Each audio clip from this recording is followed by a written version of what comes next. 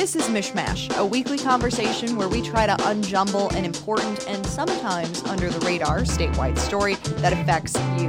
And Gretchen Whitmer is going to be taking her oath of office on January 1st outside in front of the state capitol. It might be cold, but it doesn't mean that she hasn't already been planning her administration. We have been getting updates from her transition team about new hires. Several of them came out this week, and Whitmer says she's really trying to put together an ace administration. I think what you'll see is that the cabinet that we've assembled truly brings an incredible level of experience and expertise.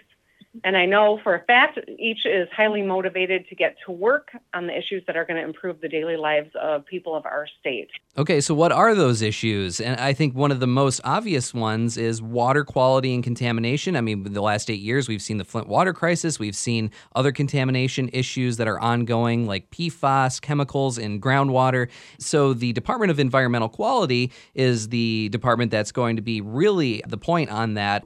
Gretchen Whitmer has appointed Liesl Clark. She has a background in clean energy and the clean energy economy, which is kind of in contrast with the more business-focused mindset of Governor Snyder over the last 8 years and the people that have run his DEQ. And then another big department is the Department of Transportation, in part because Gretchen Whitmer's cornerstone of her campaign was that she is going to fix the roads. And she has hired Paul Ajiba, who has been an employee of the department for 28 years. And he has a history of being in the engineering development program and rising through the ranks to serve as Metro Region Engineer. And he is an interesting hire. He is really going to be tasked with being sort of boots on the ground, lobbying for some of her initiatives to try and fix those darn roads. And there's another department that might not be getting as much attention right now, but the Department of Licensing and Regulatory Affairs. Orleen Hawks will head up that department. Her background is mostly in child welfare, which is a critical issue in Michigan right now.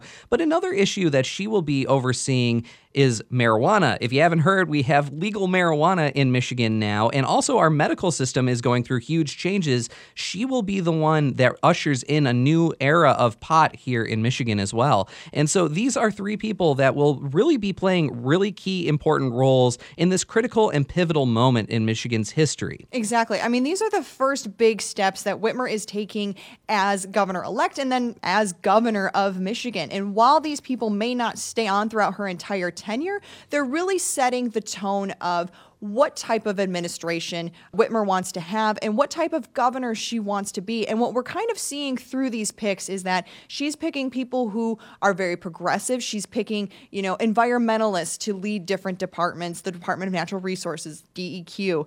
And she's also trying to pick a diverse group of people. We have multiple women on her cabinet, multiple people of color. And this is really showing us early on what type of governor Whitmer wants to be and kind of foreshadowing some of the policies that she's going to be taking on. So Shayna, basically, these are Whitmer's #squad goals.